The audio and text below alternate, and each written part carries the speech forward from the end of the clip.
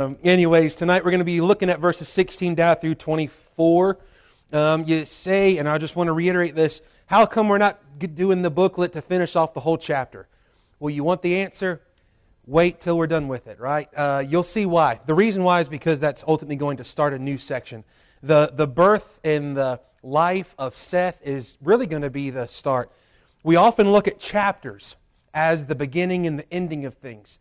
But really, we have to look at the stages, paragraphs, where things are as far as punctuation and as well as thematically, right, with the theme, how it's going to be shifting from Cain and the ungodly line to then Seth and the godly lineage, all right? So we're going to focus on that tonight, look a little bit at that here in chapter 4.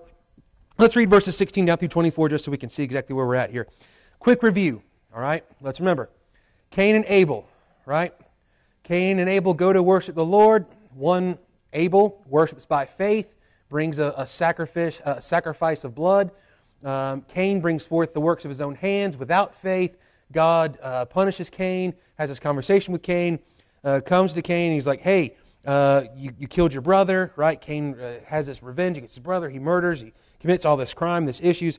And then last week we looked at how Cain goes, well, my punishment is too difficult. Now the ground that I used to be able to grow things from is going to be cursed, where I can no longer grow things. I'm going to be a vagabond and all this stuff drifting out.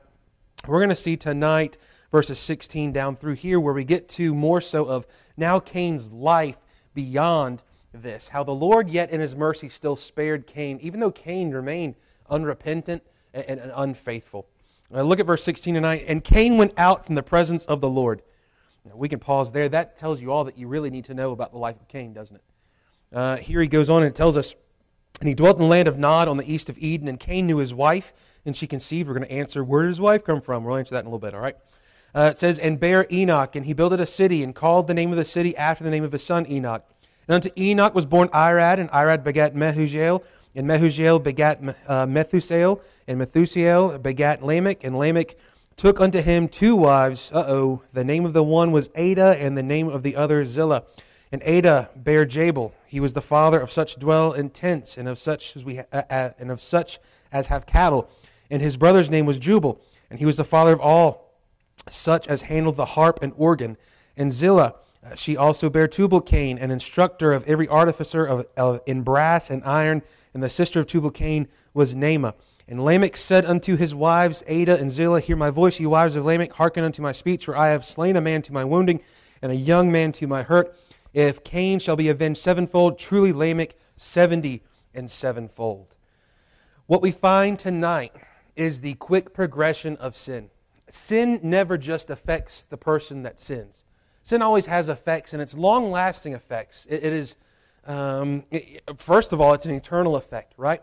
The fall of mankind had eternal ramifications and repercussions of which we're still facing today. The world's getting worse and worse, right? The world's still spinning, but it's not spinning any better, right? The people on earth are still living, but they're not living any better. Things are getting worse and worse, as the Lord said that they're going to, right? Here in just a couple chapters, the Lord's going to finally say with these folks, enough of that. We're going to start over fresh and brand new, and that's really going to be a picture of what eternity will look like. And we'll get into that. I'm getting 2 chapters ahead of myself. When we come to verse 16 tonight, what we're going to see here is this progression now that Cain has murdered, and now he's going to be marrying. He marries and he moves on. He's heading off away from the presence of the Lord. He's heading out. The place, it says, and Cain went out from the presence of the Lord and dwelt in the land of Nod. We'll get into it a little bit here in just a few more moments, but just to keep this in your mind, all right? The land of Nod literally is the understanding that it is a place of wandering, right? If we remember back, just a couple of verses ago, God tells him, behold, thou hast driven me out of this... let's go back here.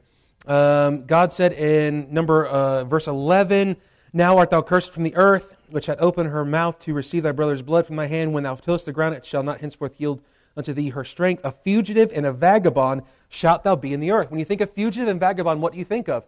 Someone who's a nomadic, someone who's wandering around. Now he's going to a place called Nod, as a place of wandering. It is also the idea of a wilderness. Wilderness or a desert place, it is a place where life is not prosperous. It is a difficult place. If we think about this, right, and this is not to jump to some sort of super or pseudo-spiritual understanding, but when we think about what does it mean to leave the presence of the Lord? Is that a place of It's certainly a place of wilderness. It's certainly a place of wandering. It's certainly a place that is not prosperous, right? When the presence of the Lord there, what do you think of? You think of prospering. Why? Because God's there. You think of the Lord's blessing because His face is there. His heart is there. His will is being worked out there. Now, Cain goes out from the presence of the Lord. Now, if we remember this as well, what is Eden, right? Eden was the garden of God, where God was to dwell with His people and His people to dwell with Him. However, sin is what caused mankind to have to be placed outside of that beautiful, perfect garden in order to keep the way of the tree of life. Now, Adam and Eve could still get into the presence of the Lord. Why is that? Well, you say, number one, theologically, God is omnipresent. That means He's wherever you can go, God's there too, right? Nothing can run or hide from His face, His eyes, His look, His gaze, or even His presence, right? But it also means something else. If we look back, we remember that Eden was a picture and a type of the tabernacle. The tabernacle and the temple in the Old Testament was a place of God, of the worship of God, the presence of God. It was a place where where God and man could meet together. Now, as we recall, back at the very beginning of chapter 4, we established the fact that we believe, looking logically at the Scripture at the end of chapter 3, beginning of chapter 4, who tells and teaches Cain and Abel how to worship God? Well, it has to be Adam and Eve. It's their parents. They've watched God, by His own hand, slay an innocent animal, spill the blood, to then cover them with coats of skins at the end of chapter 3. So, who does the first sacrifice in the Bible? Not man. God does. He does it for man, right? As a substitute, to cover and to cleanse man from their sin and from their nakedness. Now, in chapter 4, we dealt with this, that this place where they would have came to worship God, it's there at the east part of Eden, right? So He drove out man and He placed, chapter 3, verse 24, at the east of the Garden of Eden, cherubims and a flaming sword which turned every way to keep the way of the tree of life. He does this for Adam and Eve's protection, for his descendants' protection. If they were to go in their sinfulness to the way of tree of life and partake from that, they would remain in their sin forever. However, they could come there up to the gate, if you will. This is the place where they can meet with God, to worship with God, to build an altar, to sacrifice as they have seen God do Himself. So, with that, we see the worship of God, we see the presence of God there.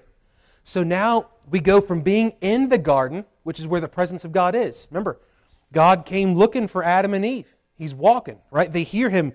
It says, and they heard in chapter 3, verse 8, they heard the voice of the Lord God walking in the garden, right? It's not that He's walking on crunchy leaves, but it's the idea of that His voice, His very presence, they know God is here with them in the garden. Now, they were sinners at that point. God was still there. How about this? Now He placed them out of the garden. Yet God is still there, and God is still able to meet with them, and they're able to meet with Him. But only through God's way. We can only meet with God the way in which God has instructed us to do so. How has He instructed us to do so? 1, by faith. Without faith, according to Hebrews, it is impossible to please God. What is faith? Faith is dependence, it is trust, it is a committing of oneself, it is looking to the Lord and living. It is a life that is not having to be lived by blindness and going, well, I'm just going to trust because I don't know anything. It's rather going, this is who God is as He has revealed Himself. Therefore, I will trust in Him because I've got no other hope. There is no other hope. Now, when we put our faith in Him, that is where we are able to please God, to worship the Lord. Outside of faith, there is no relationship with the Lord. Outside of faith, outside of faithful obedience according to the law of God, the Word of God, and how to worship God, there is no dealing or being around or being able to enjoy the presence of God. So, all that, by way of introduction, verse 16, Cain went out from the presence of the Lord. We go from the garden, where God's presence is very much there, to now we're outside of the garden, and God and man can still meet, but only by faith and only through a blood sacrifice. And now, because of Cain's refusal to offer faith and to offer blood sacrifice by faith, he's moved further away, right?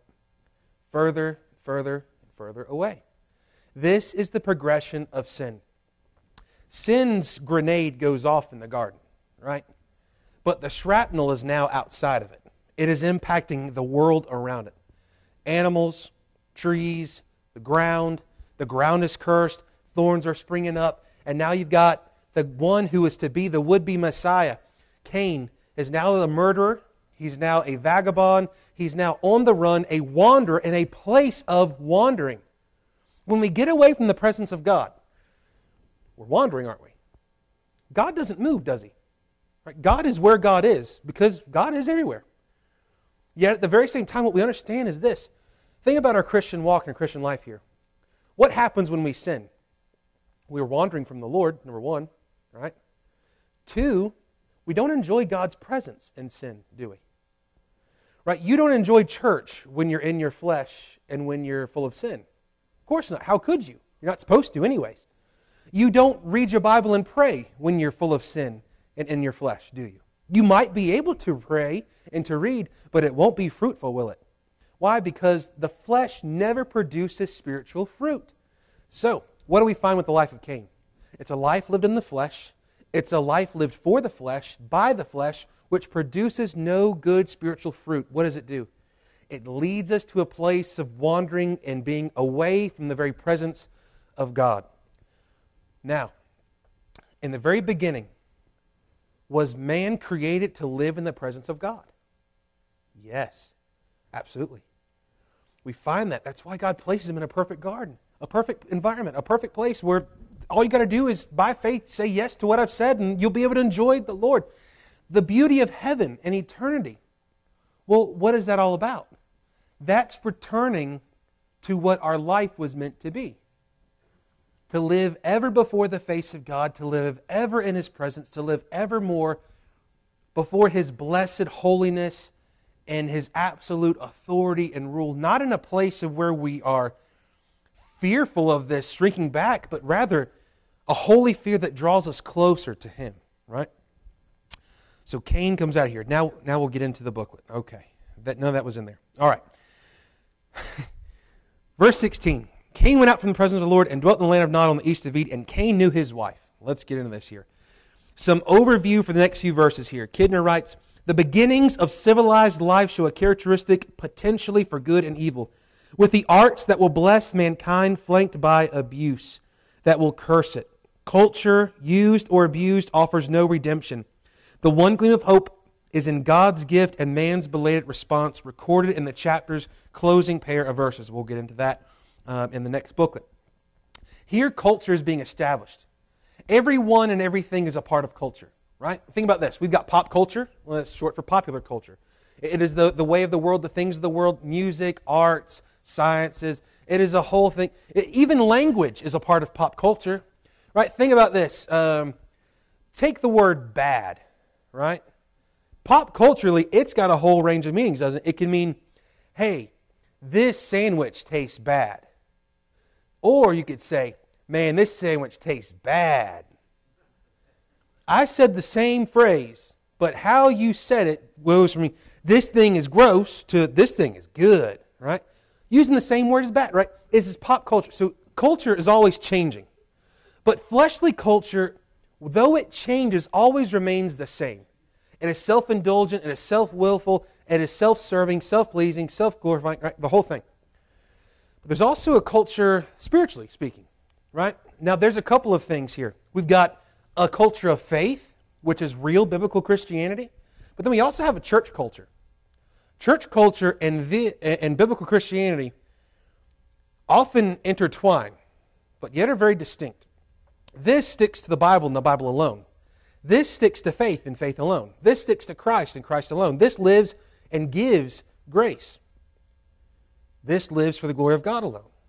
This church culture is nothing more than religion but with a Bible at times. Church culture can be deadly, full of great poison. You say, well, are you saying that church is bad? No, I'm in church, right? But church can never be done outside of this. So, we've got culture all around us. We're part of culture, whether we like it or not, right? Even the Amish, they live in a world surrounded by culture. They might shut off one culture, but what do? They create a new culture that they live in themselves. So we have culture whether we like it or not. There are arts all around us. There are even those people who don't like music. Well, that is your musical choice. That is a part of your culture, your belief, your opinions, your thoughts. There's different variations and sides of all these different things. Now think about this. Music is a good thing. Art is a good thing. Literature is a good thing. The issue that comes into place is when these things become self-serving or sinful.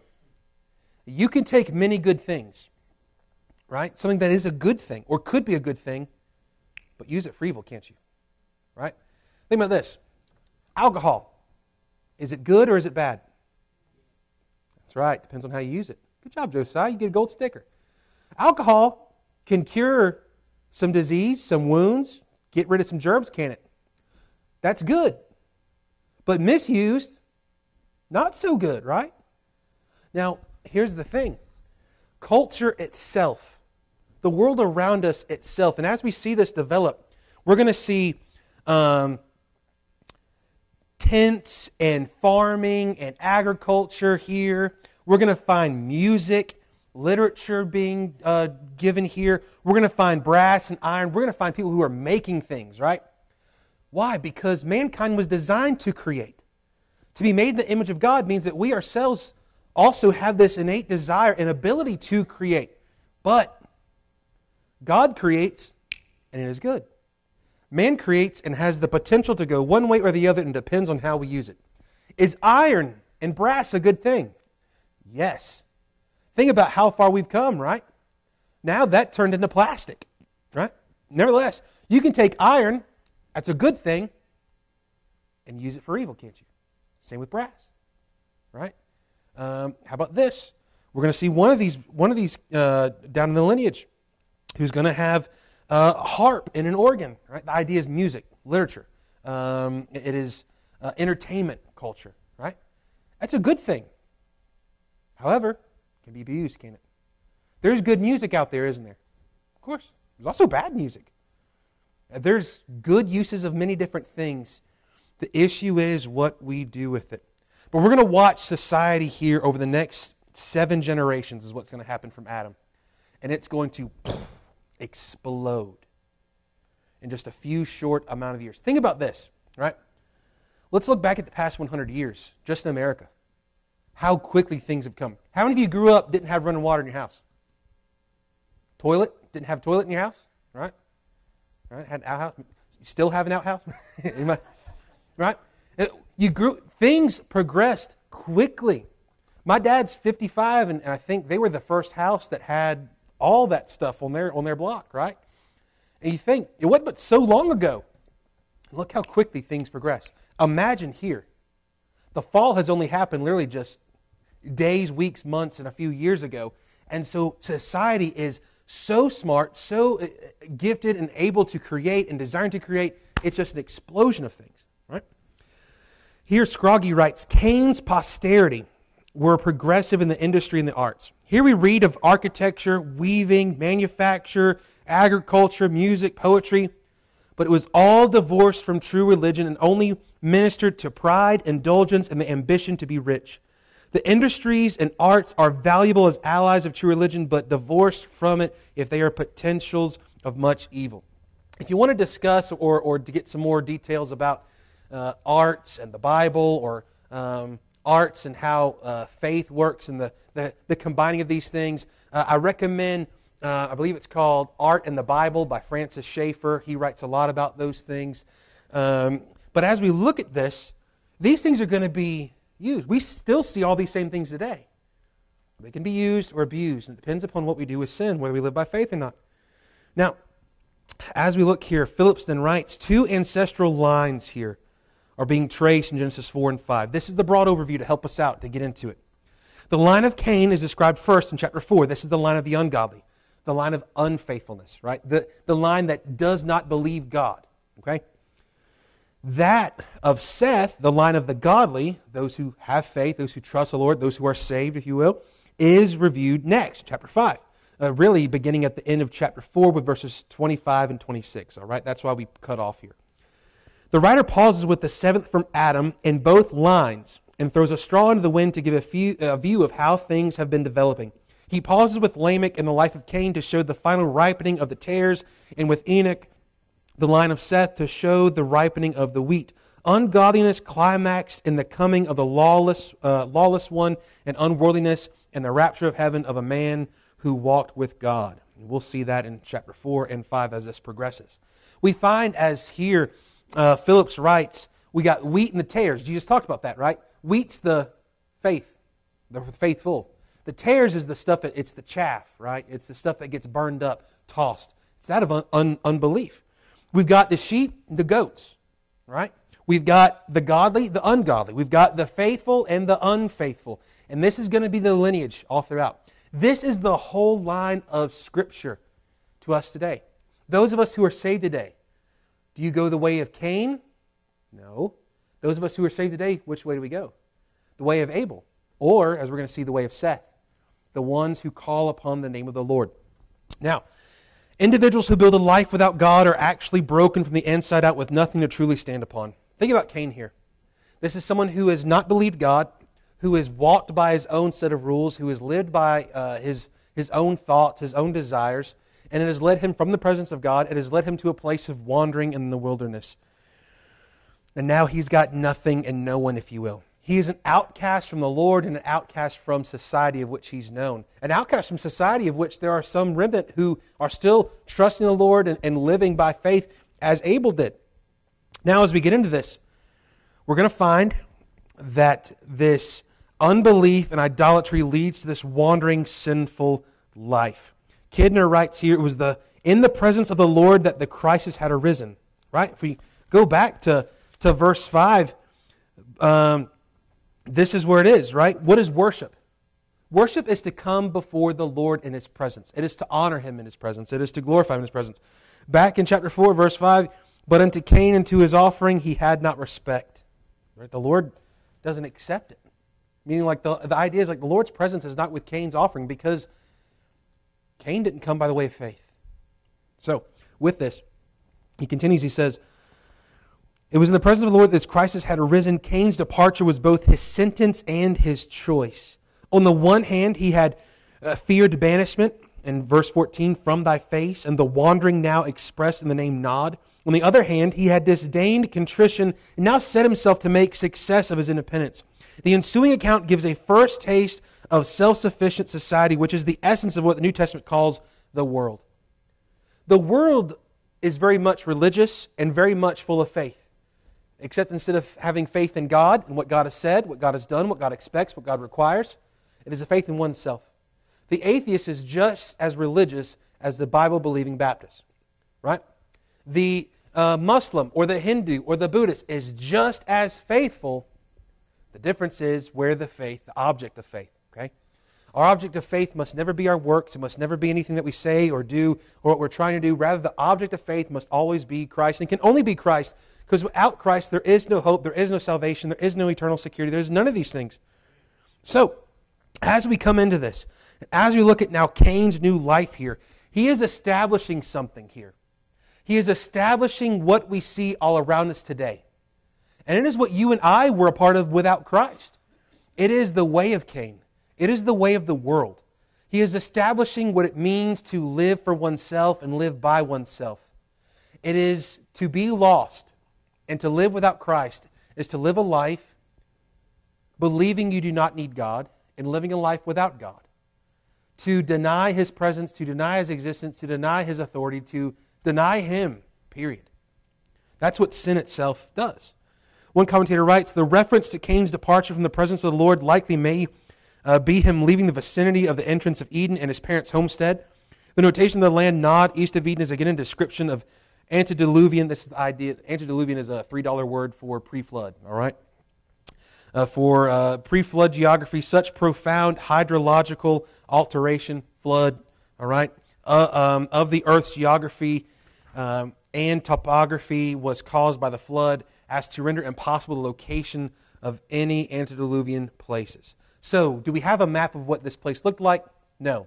Do you know where Eden was? Me neither, right? We would like to think we know. More than likely, it could have been in the Middle East. Don't know. It probably wasn't in Carroll County, but we don't know. The world has changed so much because of the flood. And we'll get into that in the next few chapters.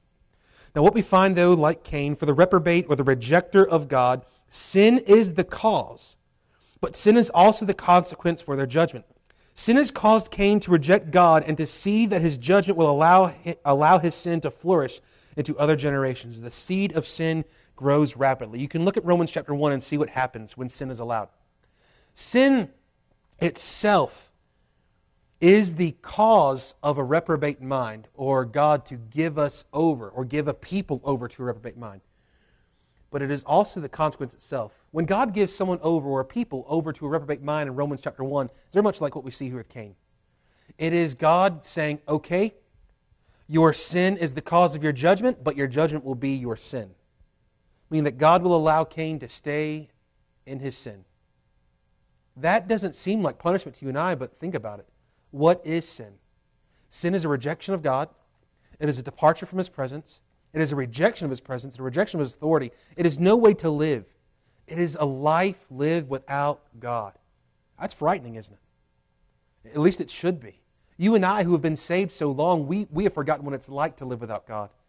Yet many times we often slip, because every time that we sin, that is a moment in time where we wish to desire to live without God. We just don't say it that way. Now, as we look into this, we get to this place in verse 17, and Cain knew his wife, the same way that his dad knew his mom, and Adam knew Eve, his wife. This is the biblical way of saying that they come together to have children. Now, where did he get his wife? Anybody ever wondered where Cain got his wife? You all know? All right, we'll skip over this. I don't care. We'll keep trucking here.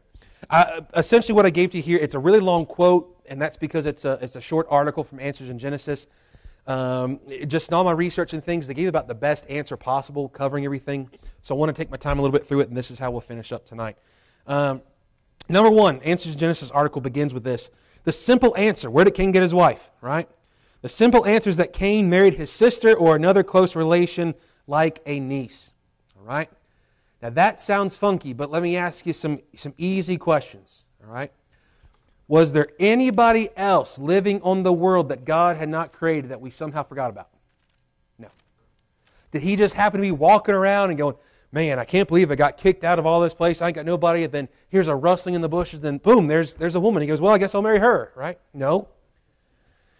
Now let's look at this. Answer Genesis gives us some better understanding of this. This answer may sound revolting for those of us who grew up in societies that have attached a stigma to such an idea, but if we start from Scripture, the answer is clear. There were no other people on earth, as some have claimed. And by the way, that is a big claim. There are many who say, well, you know, the people mentioned here in the Bible, God made them, and then there were also some other people that He made too, but He just didn't tell us about them. Do we think that God is going to make a whole other group of people outside of the lineage of Adam and not tell us? No, it makes no sense. Think about this. In Answer Genesis, the article is going to answer this just to help us out a little bit, to show us the importance of this. Who is the first person made in the Bible? Adam. His name literally means man.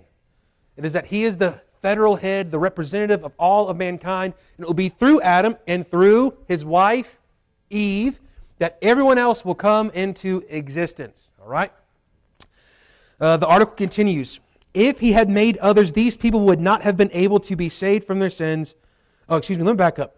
There were no other people on the earth, as some have claimed. God did not create other people groups from which Cain chose a wife, as we are all made from one blood, Acts 17:26. If He had made others, these people would not have been able to be saved from their sins, since only descendants of Adam can be saved.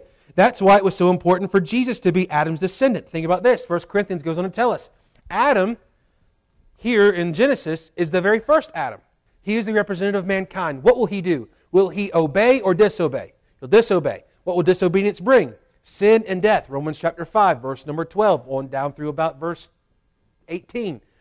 Now, what will Jesus do? Jesus is called in 1 Corinthians 15 as well, a second Adam, if you will, a better Adam. What does he do? Does he disobey or obey? Jesus obeys. In so doing, according to Romans chapter 5 as well, that He brings life and forgiveness and brings about grace to those who are under the law, to those who are under the punishment of sin. So, as he continues on here in the article, he says, doesn't the Bible forbid marriage between close relations? And yes, it does. But the laws against marrying family members were initially given as part of the Mosaic covenant approximately 2,500 years after God created Adam and Eve. This will take place in Exodus, Leviticus, Numbers, Deuteronomy, where we'll see the law given, and that was for a specific purpose and reason. Now, as he gets into this, he says, due in part to genetic mistakes, these laws were necessary to help protect offspring from mutations shared by both parents.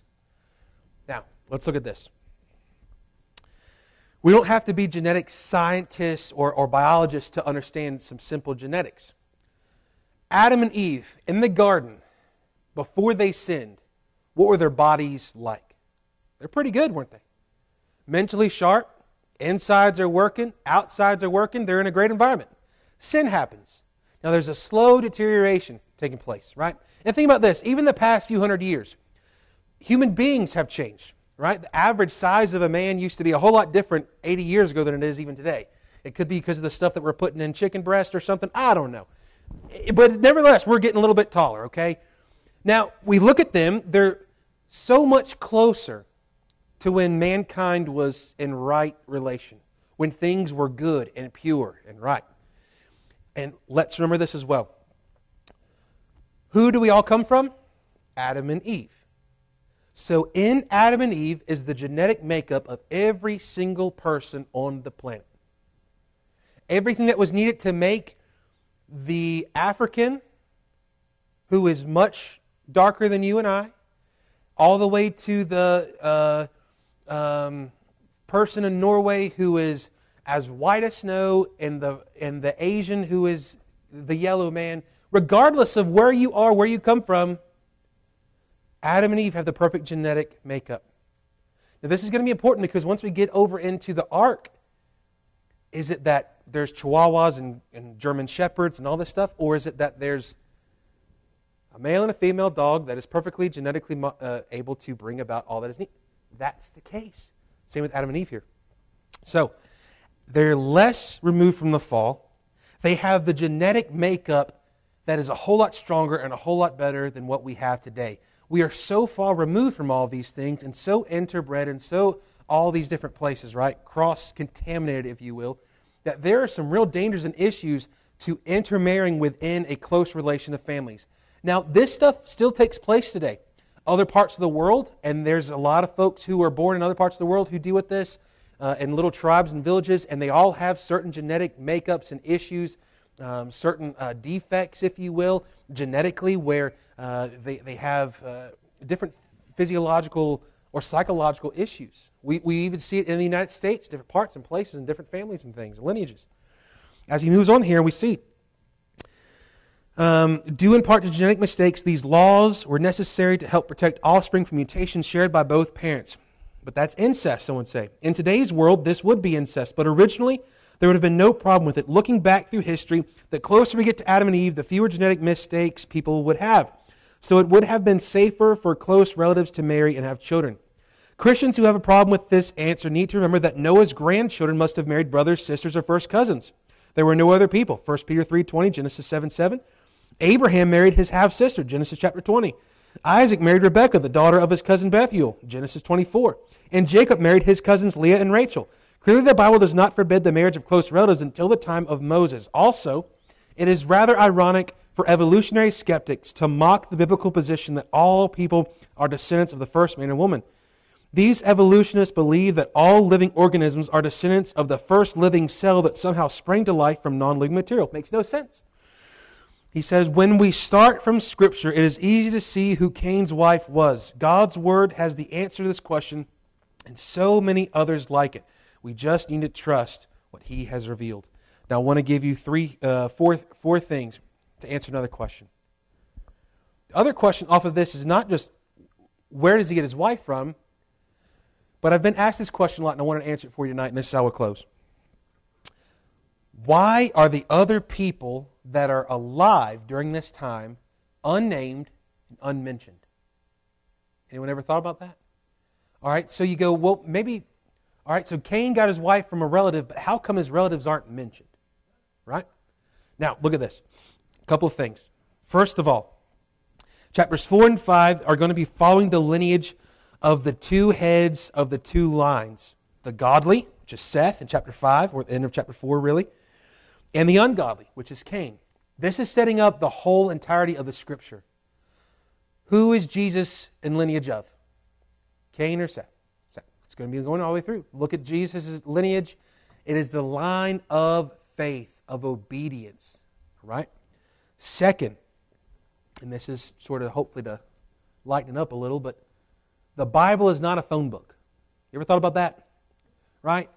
You get the phone book and it's got all the names that are in there, right? You can find everybody, right? All the different lineberries and rotenizers and different names around here. You can find all of them, right? Right? All the Hickses, right? A million of you, right? Right? All these down through the line, right? All Beasleys. No, I don't think it's Bryant. There might be a few, but all through it, right? This whole list, right? It's a directory.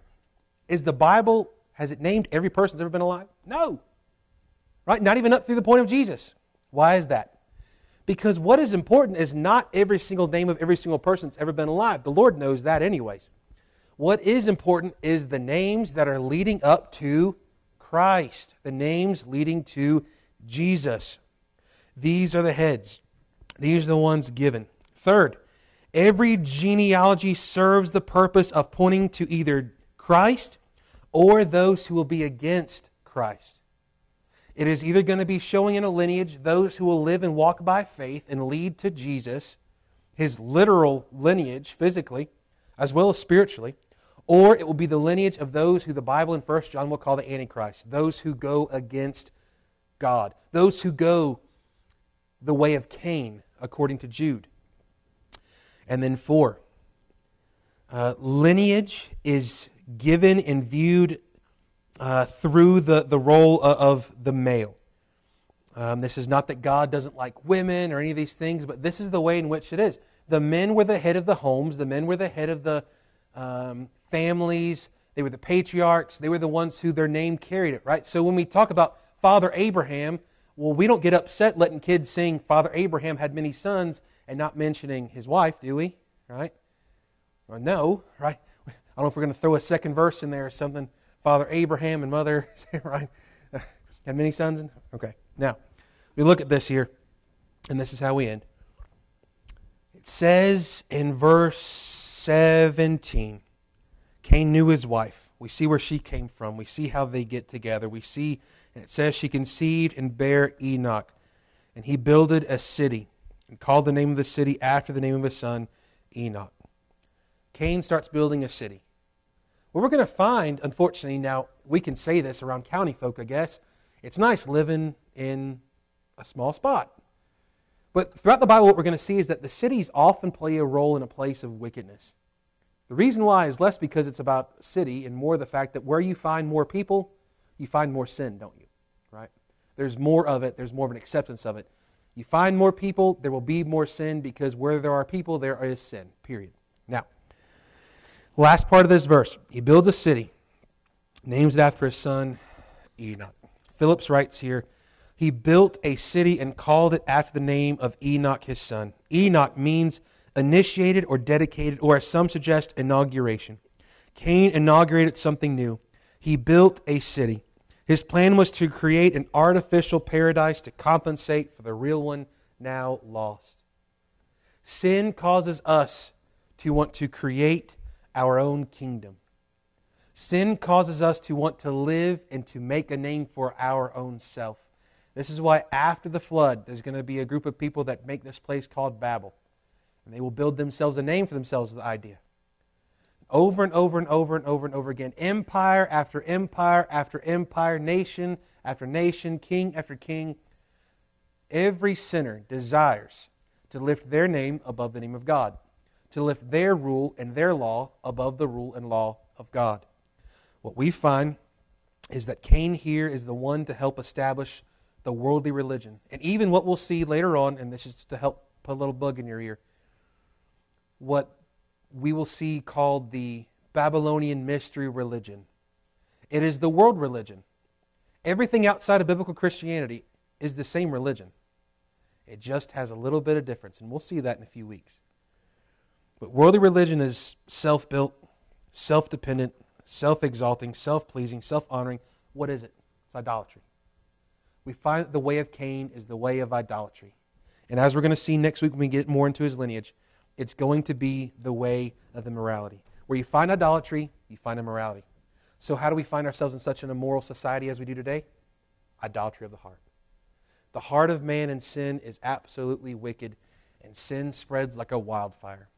May each one of us search our hearts, see where we're at, and make sure that we stamp these things out and that our eyes are open to see the world around us and to understand that we must be influenced by the Word of God and stand upon the Word alone throughout all time and throughout whatever may come our way. God's Word matters, and we must obey. Not just because it's the right thing to do or because it blesses us, but simply because it's the only way of life. It is a life of faith. It is a life that says yes to God. It is a life that goes the way of Seth, goes the way of Abel, goes the way that God has established for us to live. Let us pray. Lord, we want to thank you for this night. We are grateful that we could study your word, grateful that we can see these things. I pray that you would teach us, Lord, in our minds and our hearts, and that we would trust you. Grow us in grace and knowledge, Lord. Help us take these truths to apply it to our life, as well as to go from this place where it would be used of you to share the gospel, the good news of Christ. In Jesus' name, amen. All right, if you're